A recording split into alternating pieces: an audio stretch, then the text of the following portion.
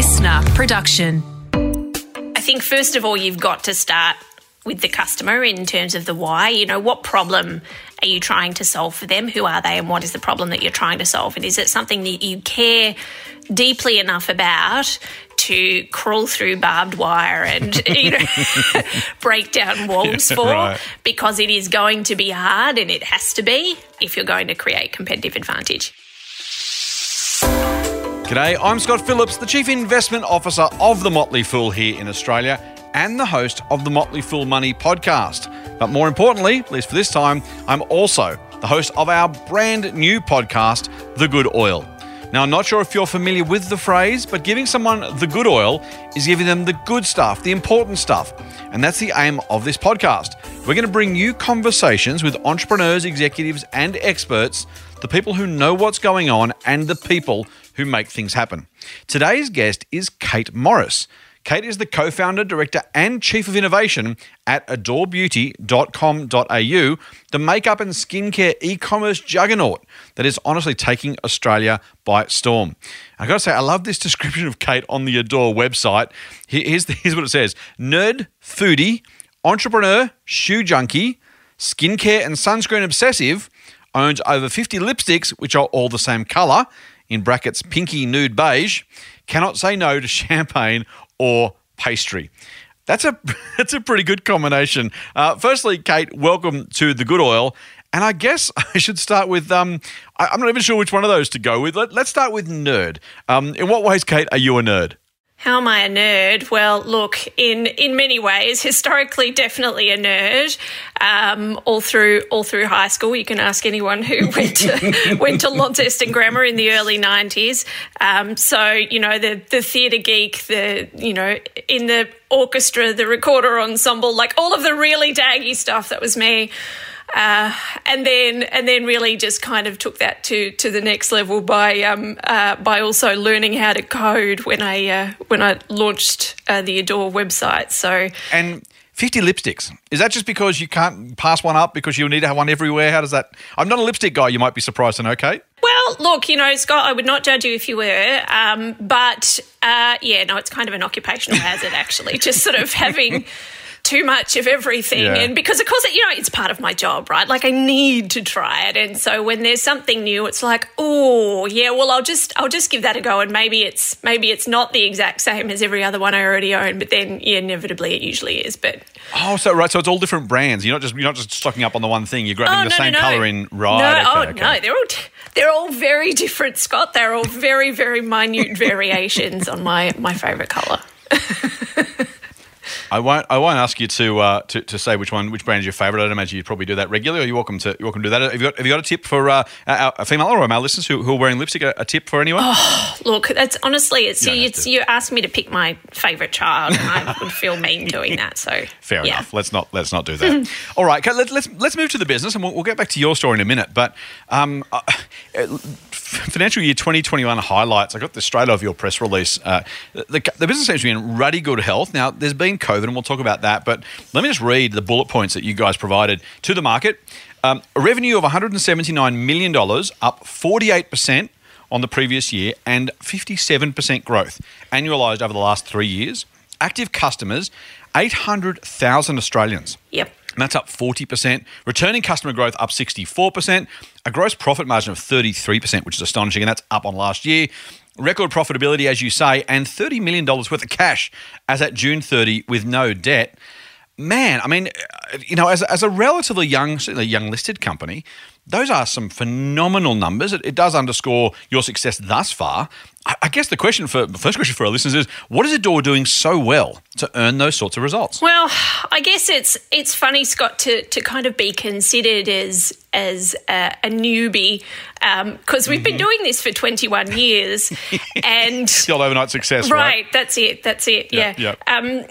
So it's something that we've been working very hard on for a very long time, and I think where Adore has really managed to excel is just from the very start, continuing focus on the customer. And that was really how the whole idea of the business came about, was that this experience, this traditional retail experience is not working for the customer. How can we do it better? How can we, give a more empowering and a more enjoyable and a more fun experience to our customers that they're not really getting out there at the moment? And so when you approach everything with the customer first, and you work really hard on that for a really long time, and you bring amazing people into the business, then amazing results is what you get out the other end. So yeah, we were very happy with our sort of first official year of results. Yeah, that's the first year after 20 other first years. For sure, exactly. Yeah. Two-decade overnight success. You say on your website and your profile, you started working at a pharmacy when you were 15. You worked at a cosmetics counter through university. So either you found cosmetics or cosmetics found you. I'm not sure whether that was something you desperately wanted to do or that was the only job at the local David Jones or Myer or whatever it was back in the day. I don't know if that feels like a lifetime ago to you or only yesterday, but I wonder if you can tell us how you go from uni student at the cosmetics counter to that realization, as you said, that this simply isn't working. And then maybe from that, I guess the next big step, the biggest step is how do you then go, and I'm the person to fix this. I know how it's done. I'm going to take the leap. I'm the nerdy kid in the recorder ensemble. I'm the uni student. But you know what? I'm going to go and co-found a phenomenally successful $500 million cosmetics business. Lots of people can have ideas at uni and their local, first job, second job. So how do you have the idea first up, and then how do you take the leap to I'm going to build this thing and make it work? Yeah, sure. Okay, so if you can sort of cast your mind back to 1999 when you're like the internet is really early, right? Like some people have email addresses, but not everybody does. Certainly, we don't have smartphones in our pocket, and there's no Facebook, and there's not even any broadband at this point. Like it's fully dial up, and so this was really like at uni was really my first experience of using the internet, and I kind of always been a beauty. I had always been a beauty junkie since my job in the pharmacy when I was 15. Like that was just always kind of my favourite bit of the store, and I really grew to love it.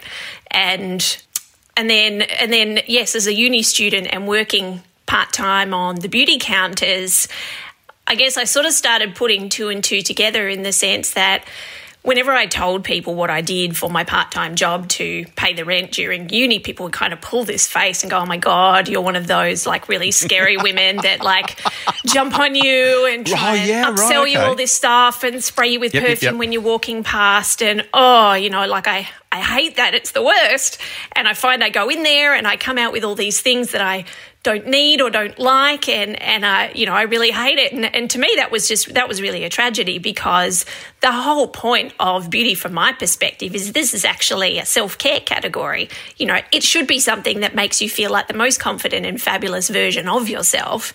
And if the shopping experience is making you feel the opposite way, then that doesn't work. And then here I am looking at, all of these kind of beauty websites, and there's nothing in Australia. And so I'm looking at what's happening in the US and then mentally kind of redesigning them all for what I thought that the customers would actually want, and why aren't they putting the ingredients on there, and why aren't they explaining to people how any of this works? And I guess, started boring all of my friends with these ideas about this beauty website. And in the end, it was my partner and my co-founder, James, who turned around and said to me, look, are you going to stop talking about it and do this or what?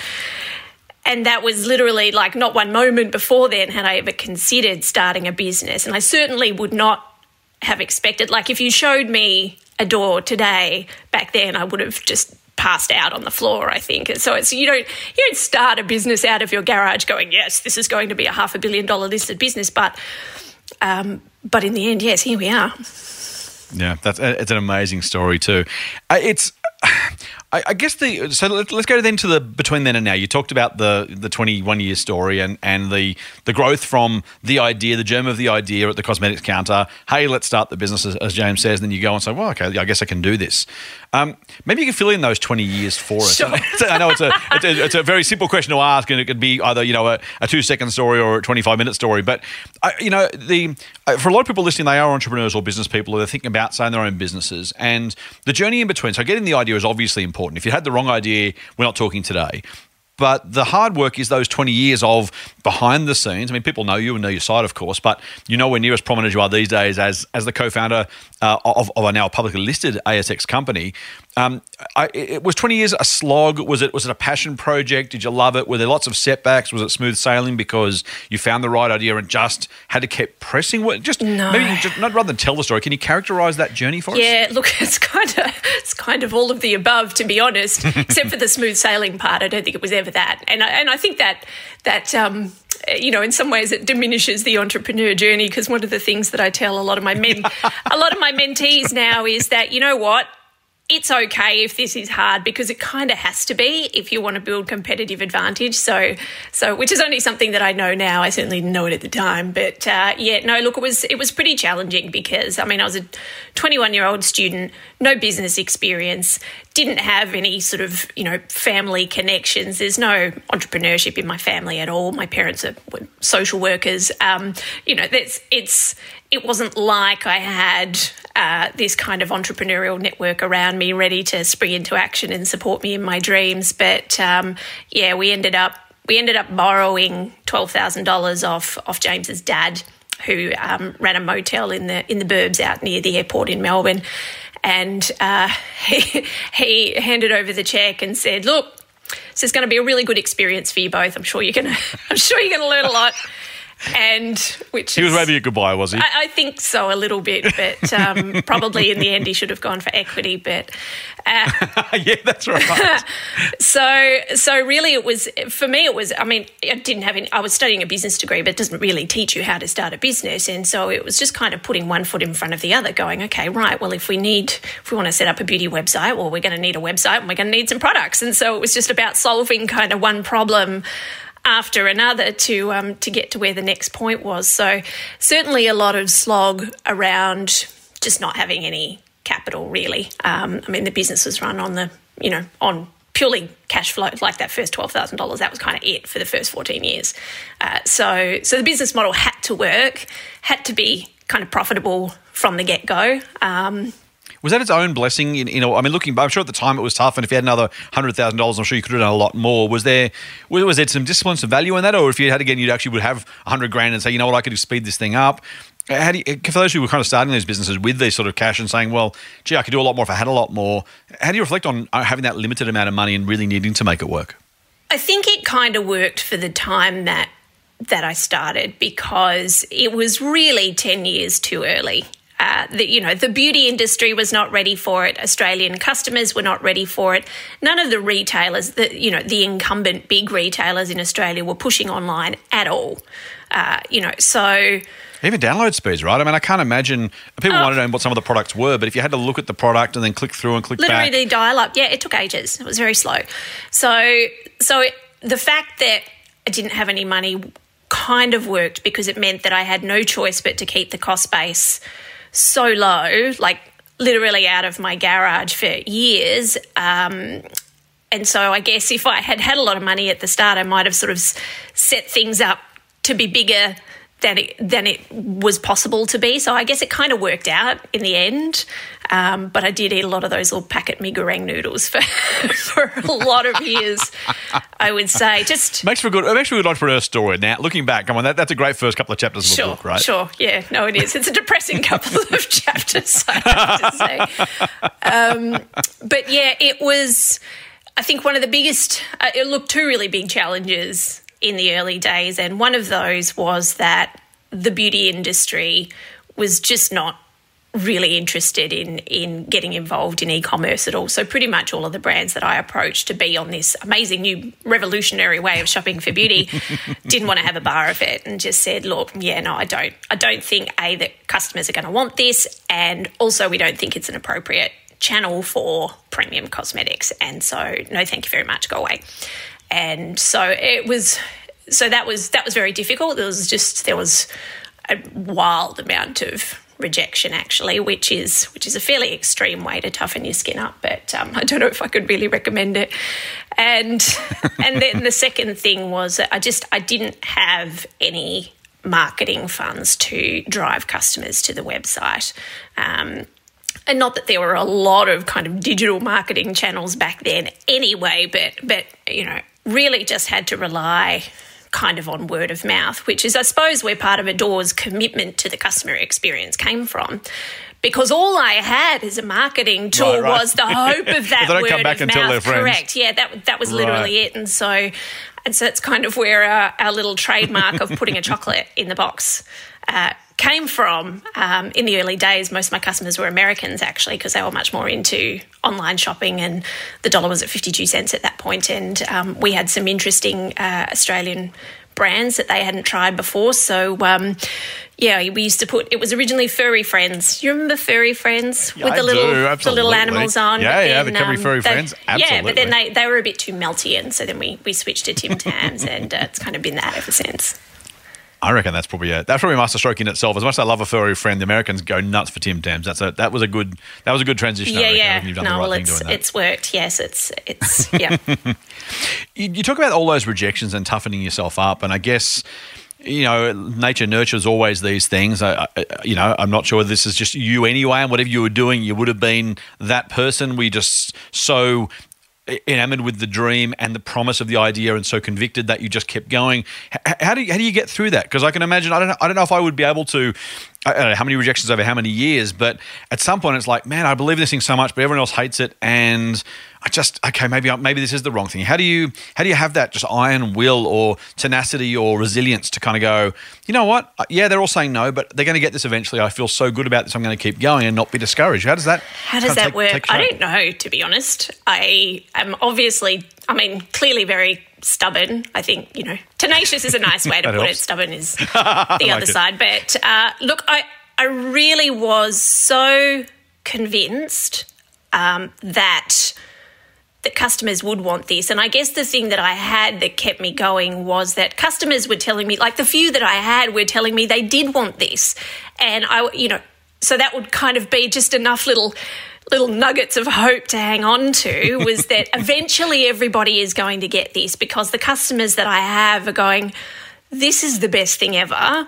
Please get all of these other brands that I like to buy, because then I'm never going to have to go into a department store again. And so it was a very consistent theme among, the few customers that I did have. And so I think that kept me going. It's a remarkable, even as you were telling the story of working the cosmetics counter and being jumped on, or people saying they've been jumped on by people like you in the cosmetics counter in those departments. I can remember walking through those stores, and if you're walking through as a single bloke, you're pretty much okay, at least back in the day. But I remember walking through with female friends and I hadn't thought about this in years. I don't go to department stores anymore. Maybe it doesn't happen anymore. But that exact experience is exactly right. There was that sense of kind of, these shop staff hovering, waiting for you to go past, trying to make eye contact, almost like the koala, donations in the middle of them to CBDs, try and block your way. Say, hey, try this. By the same token, I'm really struck by the idea of you saying there's got to be a better way to have a customer experience. But then going to, and by the way, it's online. So, the whole idea of the cosmetics counter was, hey, try this on. Let me show you this thing. Try it on your skin. And again, excuse me, I'm not a cosmetics consumer, but, from the outside looking in, correct me where I'm wrong. Just the idea of you want to have the experience. It feels good to be pampered a little bit. You get to try it on. You see what it looks like, feels like, how it reacts with your skin, how it makes you look and feel. As much as the experience was kind of like icky and get away from me unless I actually want it, on the other hand, moving online, that's a whole different customer experience where you don't get any of that stuff. And I don't know, Kato, I'd like to think I would have been someone who said to you, this is a wonderful, you should really go for it. But I have half of the feeling I might have been one of those people, horrible people I'm sure at the time, who said, customer experience, beauty, in person, see, touch, feel. Man, online is not the channel for beauty, surely. And yet, clearly it is, because you've done spectacularly well. How were you so convicted at the time that this was going to work without those elements? Given that you're saying customer experience is what it's all about, I would have said, so that means, physical, in person, that stuff. And you're like, no, customer experience is different and people will love it. Look, I think one of the things that I really observed is that, yes, there was the experience, in department stores, for example, yes, there was the experience of someone to stand there and tell you what to buy, but the whole approach of it was very much designed to limit the amount of information that you were allowed to have. Yeah, right. About the product that you were looking at, or even about anything else on the floor. There was no way of walking into that environment with a concern and having someone really properly solve it. So you can't walk into a department store. I mean, you still can't walk into a department store and say, I have really dry skin. What is the best thing here for really dry skin? Who's going to do that? There's not even anyone there that knows the whole floor.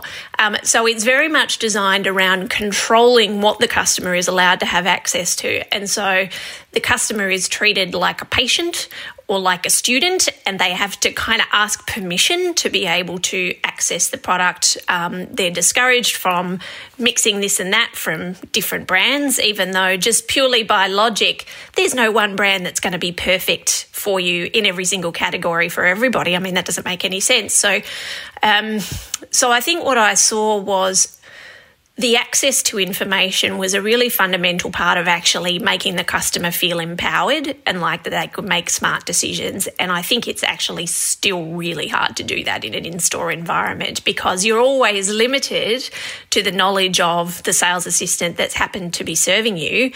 I mean, if you think about what we have that we can offer the customer at a door is 21 years of, so many data points from all of the different customers that we've served and across, a massive, like over 12,000 different products. And you're not just limited to our knowledge, you have the knowledge of all of the customers that have come before you in terms of, the reviews. And we're able to now build an AI algorithm out of all of that customer information to sort of say, yes, we really want to point you in the right direction for you, not for whatever my sales budgets are for today or whatever I've got excess stock of and feel like I need to push to you. So it's fundamentally the way that we approached it from the start. And I actually always believed that online was the best way to do that for the most number of people. It makes perfect sense. Again, I'm thinking back to those department store days, and again, as you say, they're probably still the same thing. But I'll speculate now. But part of the kind of concern of those brands you were approaching was if you've got your shop assistant in a Myer or DJ's or somewhere else, and they work for you, they've got your uniform on, they're pushing your products. For some, particularly the larger ones, that's a competitive advantage. They may have seen it that way back then. Maybe they still do.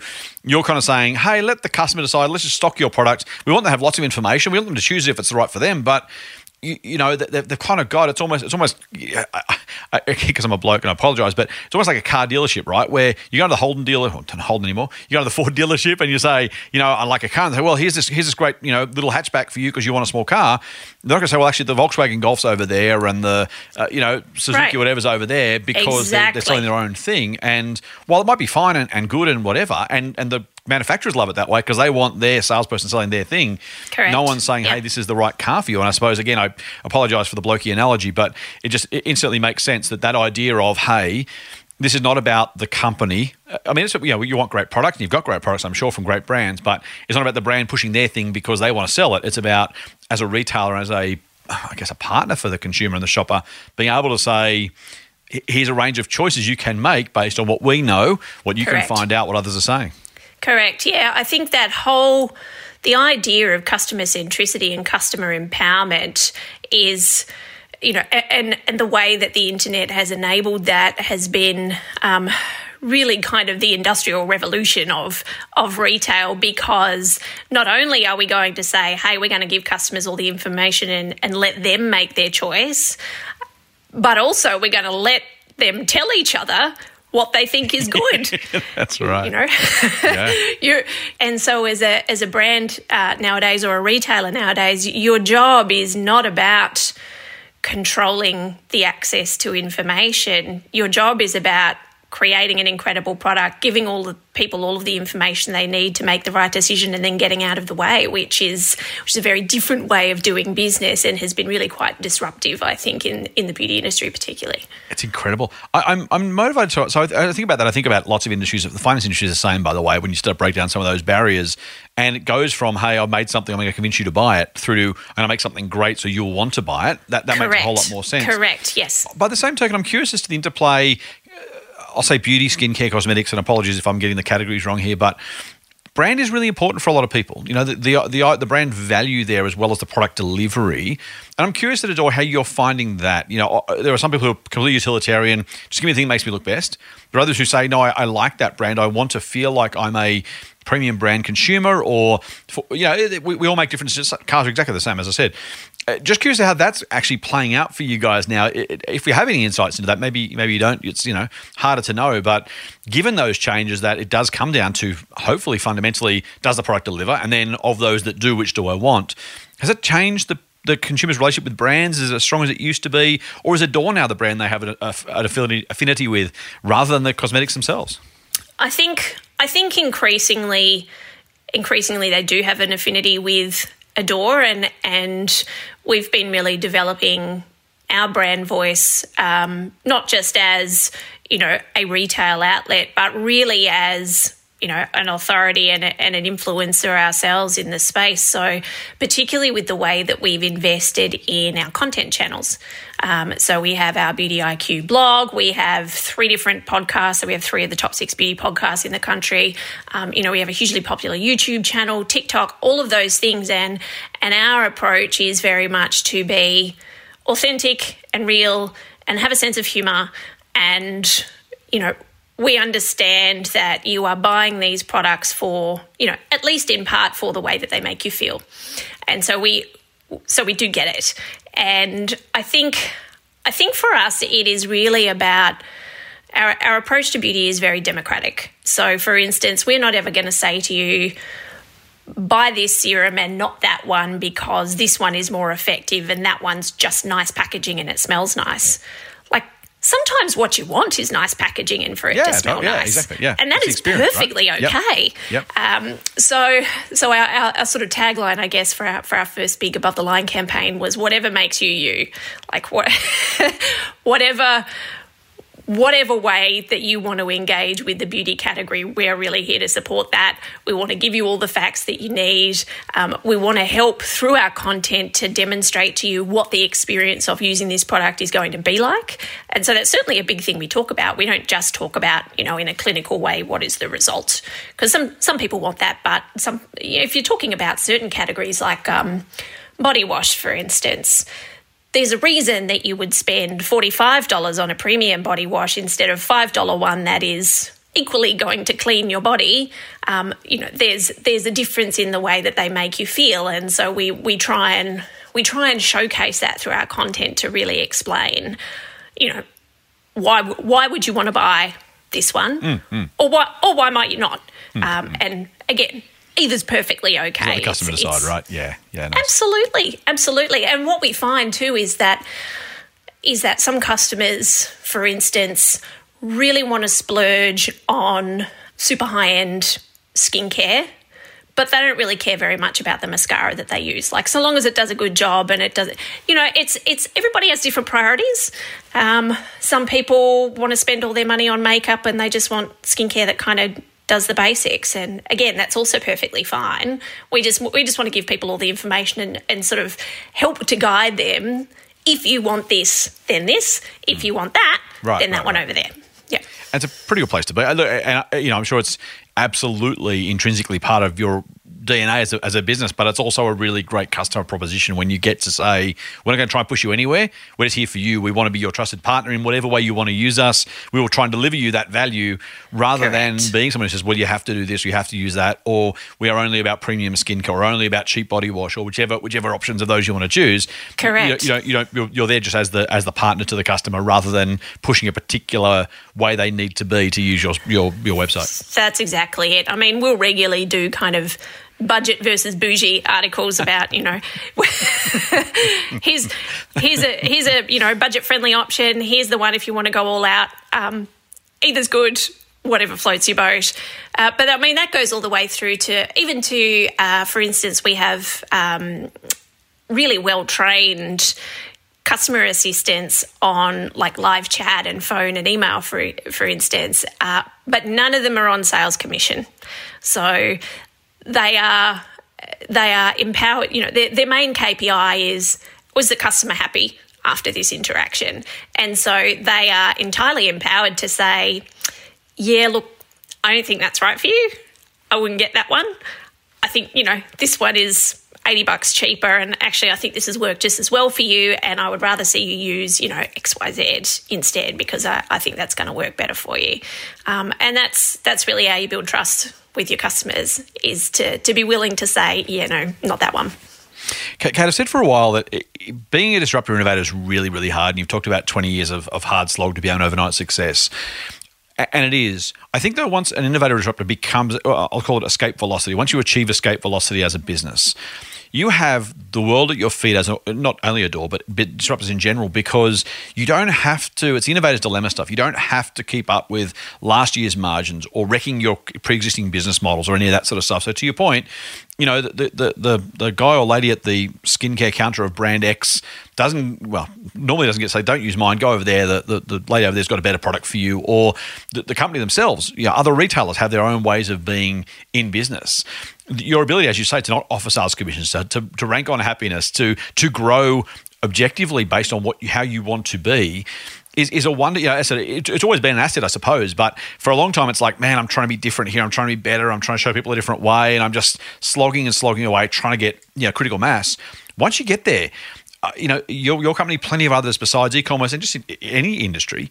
Aussie Broadband's one that comes to mind. Very, very different business to yours, but they've just found a different way culturally of being an NBN reseller, which is about the most commoditized business in the world, but customers love them to death.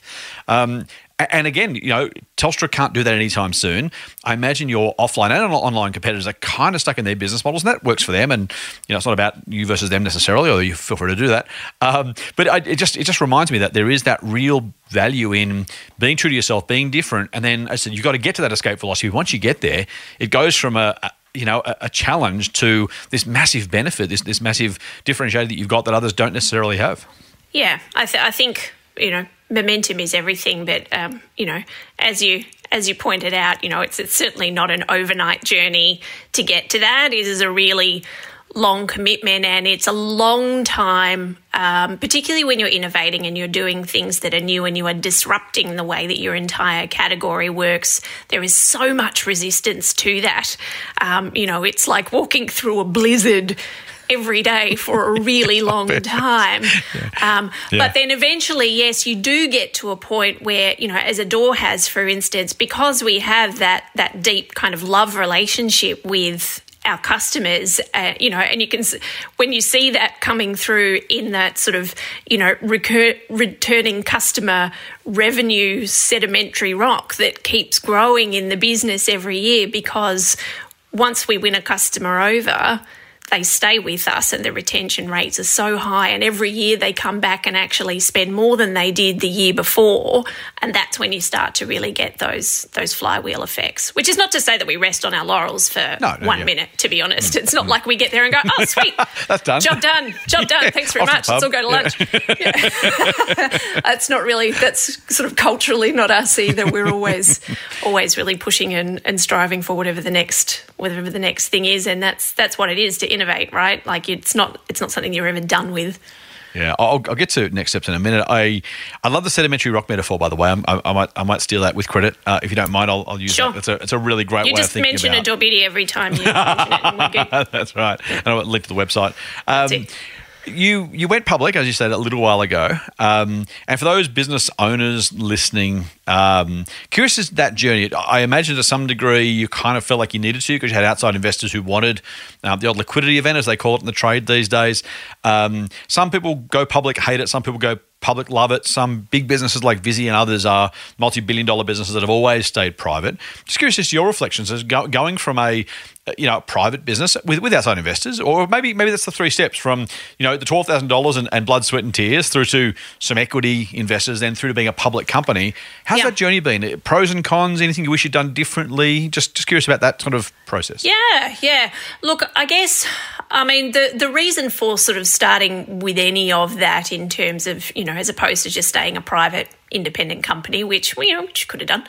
I think the frustrating thing for me, always being bootstrapped for such a long time, is that, I felt we had created something that was genuinely special, and it's frustrating not to, for it to not have all of the opportunities that you envisage for it. So, imagine you've got this kid that's just like super smart and could get into Harvard or something, but you can't afford to send them. It's just like, it kind of breaks your heart a little bit. And, you wanted to have everything. And certainly, I really, still believe in just the huge growth potential of this business. Like, even after 21 years, in some ways, I feel like we're just scratching the surface of what it can be. But yes, as a private and independent business, unless you are from the sort of family that has rivers of cash available to it, there are always things that are kind of just off the table and that you can't do. And so that was sort of the original decision to bring on a private equity partner, and that was a really good decision, and one that we made at the right time. And the plan, I guess, that we made with them is where we want to get to is being listed, because this company is fantastic and I want to set it up to be able to go on and thrive for another 21 years and more than that. And so that was kind of the plan that we sat down and worked out, and it sort of mapped it all out, and the things that we would need to kind of have in place and work towards to be able to do that. And then COVID happened, and all of a sudden we just got there really quickly. And we sort of looked at the list and went, actually, I think we're ready to go. I guess we're going. Nice. I guess we're going. And so it was supposed to take us, kind of 3 years, and it took us like a year and a half. But you take your opportunities when they arise. And look, it's certainly different being listed, obviously, to being a private and independent business. And I think I'm glad that we, had put all of the things in place in terms of having a really absolute top-notch leadership team and all of the systems and governance processes and all of the things that we'd been working on. I'm glad that we took the time to do all of that and to get everything in place and to be ready. And I think, honestly, our values and our culture have set us up well to be able to do that. We very much already had that culture of transparency and integrity that you really need, I think, on the public markets. We were already kind of operating that way. So it is a lot of extra paperwork, but but beyond that, I don't think the company looks like all that different really from the inside. Yeah.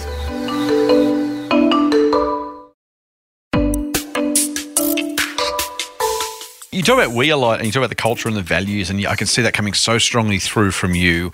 And yet, last year you stepped down as CEO and appointed Taniela O'Shannessy to take over in that role. That's I know from the outside, maybe from the inside, it's a gutsy call, it's a scary call, it's an ambitious call. As you say, you want to set it up for longer term success. It doesn't rely necessarily on you, or for as long as you want to be involved, you will be, I'm sure. But there's been some great decisions by CEOs to say, "Hey, I'm not the person for the next thing. I might be the entrepreneur. I might be the idea. I might be the driver. I might be all these things, but I'm not the best person to be CEO." Now, in the US, we've seen that with Starbucks, and we've had people had to come back. Howard Schultz had to come back to the business, having made maybe a mistake, or just simply maybe wanted to take the reins again and redirect the company. So it's gone well in some cases, gone not so well in other cases. How did that feel?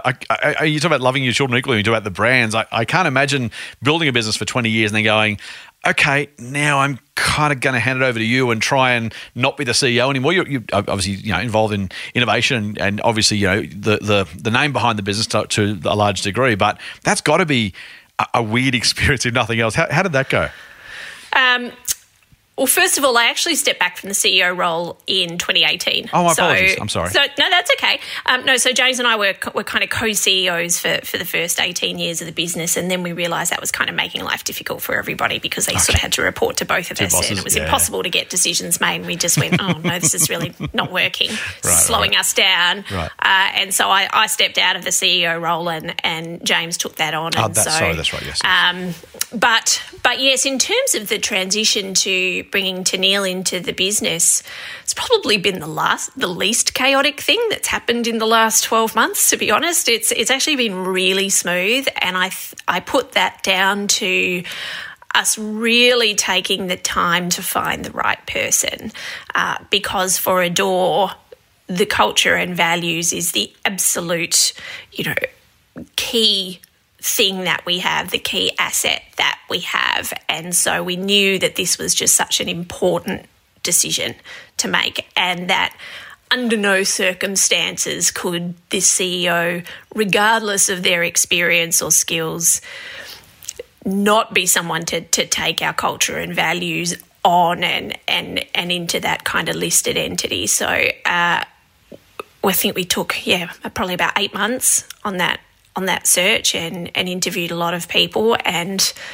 I remember interviewing Tennille for the first time with James, and we just looked at each other afterwards and went, "Oh, thank God!" Oh, that's cool. Okay, there she is. Yeah, that's great. So that's it's really been tremendous, and because I think we recognise that we are builders and ideas people and crashing through walls people and all of those sorts of things. And then in terms of the skill set required to lead a company when you've got 200 people, neither of us was the best person to really go on and do it. I mean, I'm sure we could have done it, but it wouldn't have been the best thing for the company or us personally. Like it would have just not really been quite the right fit.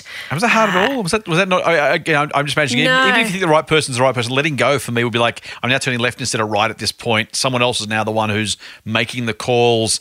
I'm impressed that you've been able to say, we trust and we like this person so much. Obviously, you guys are still involved and still, can pull the reins if everything went pear shaped. But I'm really impressed.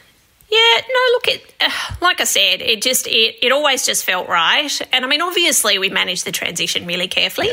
Yeah. Just chuck someone in the deep end, just throw them the keys and walk away. Yeah. No, exactly. So, so that was something that, we very definitely, it was quite an in-depth transition for, really for the first 12 months to make sure that, that she had everything that we need and that we were supporting her and trying to hand over as much of our knowledge as we could. The exec team that we have in the business, like the rest of the leadership team, lots of them had been in the business for a long time too.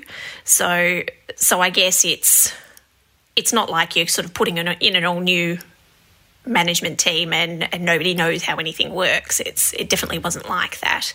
I think from everybody's perspective, it's been really quite smooth. That's pretty good, mate. Think about Adore's future then, I guess, is as we do move forward from here. You said you feel like you're just kind of getting going. There's so much more to be done.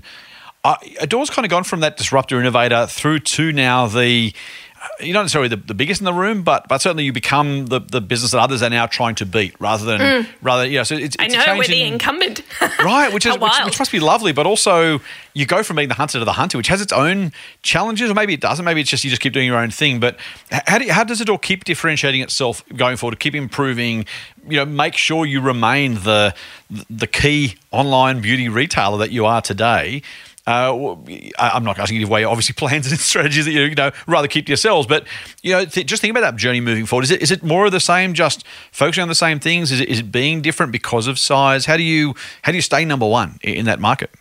I think it's just with that constant kind of long range thinking. So one of the things that we've just sort of never really done is sat around and looked at our competitors and gone, oh, okay, we'll try and do that. And we see, and then that's, as you say, that's the funny thing now, is that we see our competitors copying the things that we do only a year later, and it's like, oh, okay, right, well, have fun with that.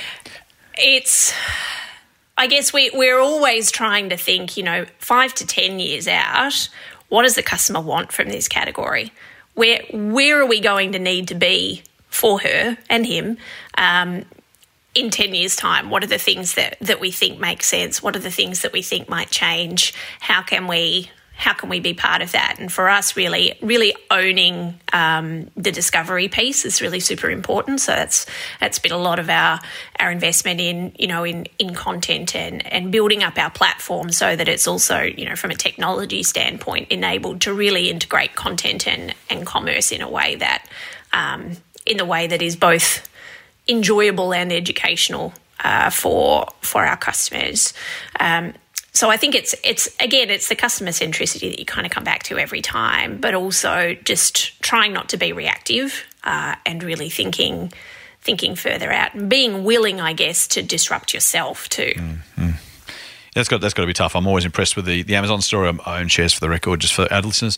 Jeff Bezos sent the Kindle team across the country and said, go and do Kindle over there, because if you try and do it here, people will tell you why you can't destroy our book business. We've got a physical book business and Kindle will compete with that. So go over the other side of the East Coast of America, develop that business, and then build it independently, and whichever one wins, because we'll just go where the customer goes. That's it. So many businesses struggle to disrupt themselves because it becomes that calcified, this is how we do things around here. This is how we do things. Yeah. And the only time I've ever seen, you see big companies make really terrible decisions because they're making them based on whatever their competitors are doing and not what their customers want. And that's always when things go bad. That's good advice. Mate, I wonder if we can come to you personally for a second. You're a successful, obviously, co-founder, director, CEO. You are, though, still in the significant minority as a female in all of those roles, unfortunately. Some desperately don't want to be talked about as a female CEO or a female director or a female founder because it's like, no, I'm just a founder, I'm just a CEO, don't make my gender a thing. On the other hand, the massive disparity, the massive inequity between men and women when it comes to holders of those roles, some women are like, no, talk about this because this is important, we need to do this. So I guess firstly, I'll get your thoughts on that question because that might determine my next question. Female founders, like the old mumpreneur. Some people say, well, don't call me that because I'm not a mum. But equally, mumpreneur I can't right? deal with because if we're not going to say dadpreneur, exactly. then I'm not doing it. No, so I definitely, that's probably not one that I identify with. But I mean, calling out gender inequality, I think, is something that's actually really super important. I think the thing that disappoints me is that it is left to women to call it out and then left to us to do that work. I remember I was on a panel in between lockdowns when we actually did get to go to like a physical event one time. And I was on a panel with two other male entrepreneurs and someone in the audience asked a question about, diversity and inclusion. And they turned around and looked at me and I'm like, yeah, because let's get the women to do the work on this. What I want to see is you white guys telling us what you're going to do about it. You're the one that's got to give up a bit of space for us. So, yeah, totally. So I, from my perspective, it's certainly something that, that I want to talk about because I want to change it. And I certainly want to make it something that, that people have to think about and can't just gloss over. And I think there's certainly a really long way to go. And that was my experience during the IPO is that for a lot of the fund managers we were talking to, I mean, for starters, I would say 90% of them were men. And further to that, for a lot of them, we were the first all-women exec team that had ever presented to them. It had just kind of not really happened. And that's just wild to me. The whole idea that out of, 2,500 companies on the ASX, 6 of them have a majority women board. So... Yeah, and those tend to be majority women categories too, which is even worse in the sense that they almost self-select more than the others would, which makes the rest of them look even worse because they've made no effort whatsoever to make it. So I'm given you just said that you're at a panel and people looked at you and said, what do we think we should do about it? I'm about to ask you exactly that same question, Kate. So you can throw something virtually at me as I do that, but I will ask you because it is important and you do care about it.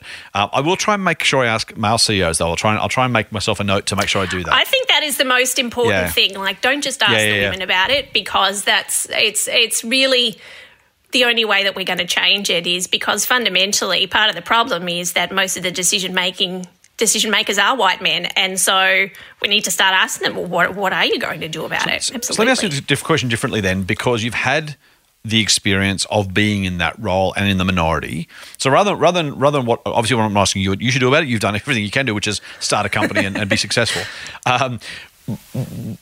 If there was some advice you would give to those who are saying, I know we need to do something, but I'm not sure what.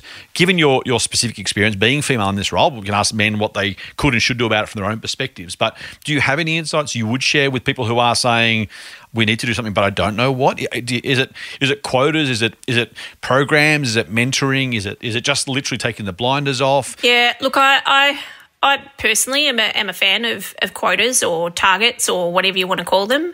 I think what gets measured gets managed, and and you can look at that. You can look at that in politics. One side put quotas in and has 50% women, the other side didn't and doesn't, and no woman wants to sit there going, oh well, I just got picked because I'm the token. But given that white men have been getting picked that way for all of eternity. That's right. I'm kind of okay with it, and I think so. I am supportive of that, because I think sometimes you have to force the change to make people go, oh, okay, right. Well, if I want to hire women, then I'm going to need to go looking for some, which means moving outside of my networks, which means looking to build up a pipeline, looking to not just run sort of cupcake morning teas to promote women, but actually, really pink support and promote them in their careers. Give them the opportunities, make things easier for people who have family responsibilities, which, by the way, ought to be men too. Absolutely. For sure. So, look, I think if you force the change, then all of the other things kind of follow on from that, because they have to. Which creates that seismic shift, right? When you start to have 50% women on boards or in executive teams, then it changes the dynamic, which then actually creates the change you're trying to foster naturally. It actually naturally does come. Right. Yeah, exactly. I'm always fascinated by people who say, no, it shouldn't be quoted, it should be based on merit. And you look around and say, are you really telling me that there's correct. Only 6% of women are actually, have sufficient merit to, are they only 6% of women who are capable enough, smart enough? And I'm sure some people believe that, right? But, it's crazy. But let's not go there. I agree. Mate, last question before I get to our regular questions. What are you passionate about these days? You've obviously, I got it wrong, you stepped down from the CEO role 3 years ago, and then obviously, as things change, the door is still obviously something you're passionate about. We heard that right through this interview, and thank you for spending the time. But what are you passionate about? What things get you out of bed in the morning? Look, I have a family, so I have a fairly young family. My kids are 10 and 5, and they're pretty fantastic. So I, obviously love spending time with them and try and make sure that, it's kind of a big thing at Adore that we, yes, it's a high performance culture, but we also want people to see their families, and that's really important. I am really passionate and have been in a fortunate position over the last couple of years to be doing a lot of mentoring and investing in other founders. So I get really great joy in working with nice people doing interesting things, and so I'm a mentor with the StartMate Accelerator. So I've worked with a couple of businesses there that I've gone on to invest in. So that's Heaps Normal, the alcohol-free beer, and Milk Drop, which is reinventing the breast pump, which has been really fantastic. A little bit more sort of angel investing here and there. So I invested. I love purpose-led consumer businesses. So who gives a crap? I invested in their first funding round, which was just recently. But I really love, particularly women founders, from a mentoring perspective, being able to give them the benefit of all of the mistakes I've made in the last 21 years and all of the things that, that I know to be true from my experience, and trying to help them succeed. I really didn't have a lot of help in the early years of the business, and I think that made a lot of it harder than perhaps it needed to be. And from my perspective, if you reach a certain point on the ladder of success, then it is, your duty and your great privilege to turn around and try and help a bunch more people up after you. I love that. That's great. Okay, let's finish with our regular 4 questions, just simple ones. But we find our listeners quite like them. First of all, what are you reading and watching at the moment? You said you've got a young family and you're busy at work, so I'm not sure how much reading or watching you do, but is there anything you're streaming, anything you're listening to, an audiobook, anything you're reading you'd like to recommend or suggest we check out? I'm an absolutely huge Ted Lasso fan. I have not watched that yet. I'm overdue. Oh, my goodness. You are so in for a treat. It is the most delightful piece of perfect television I've seen in just forever. It is. And the reason I love it, or part of it, is that Ted as a leader really represents kind of the Adore style and culture. It's delightful. So, yes, highly recommend that. I've also been reading a fabulous book, which I may get the title of it wrong, but it's called Invisible Women. And so it's about how data and the way that data is collected and recorded has sort of systematically excluded women from, kind of everything and history and all kinds of things over many, many years. So that's really super fascinating. Carolyn Criado Perez, I think, is the author. Is that right? That's the Invisible one. Women, Yep. Exposing Data Bias in a World Designed for Men. Yeah. Even the remarkable drug trials that have been almost exclusively done on men, as if men and women's bodies are the same. It's bizarre to me. Right. I mean, there's the classic story of the crash test dummy. Yes, exactly. Why would you bother trusting on women? Exactly. It's crazy. Correct. All right. Next one. This can be business related, can be social, can be anything you want. What trends are you watching? What do you kind of got your eye on and you kind of going, that's interesting. I'm seeing how that's moving there. Is it something in your work life, in your personal life, just in society in general? You're kind of watching a trend and seeing something coming or developing? Yeah. Look, I mean, I think the increasing, prevalence of women getting more into entrepreneurship, or at least kind of becoming a little bit more visible, is something that I think that is just so exciting. And there's some really incredible kind of breakthrough businesses happening in the health and wellness space, in purpose-led consumer businesses. Actually, I think the whole trend of purpose-led and sustainability in terms of consumer brands, I think is really fascinating in the way of the future. Nice. My next question is about advice you would give someone, and I'm not sure. So I know you say advice you would give someone interested in a job in your industry, but I'm also, given you mentioned your mentees and your journey so far, I'm almost inclined to ask you, what advice would you give someone who is starting out as an entrepreneur, maybe even a female entrepreneur? If we've got women listening who are like, I'm going to do this, I've just started doing this, I'm about to do this. I know you mentor and you do other things, but is there any particular advice you'd say, here's what you need to know, here's the thing that I wish I was told? Anything that kind of comes to mind there? I think first of all, you've got to start with the customer in terms of the why. What problem are you trying to solve for them? Who are they, and what is the problem that you're trying to solve? And is it something that you care deeply enough about to crawl through barbed wire and break down walls for? Because it is going to be hard, and it has to be if you're going to create competitive advantage. I love that. My last question, I'm an optimist by nature, Kate, so my last question to all, I guess, is what is something you are optimistic about?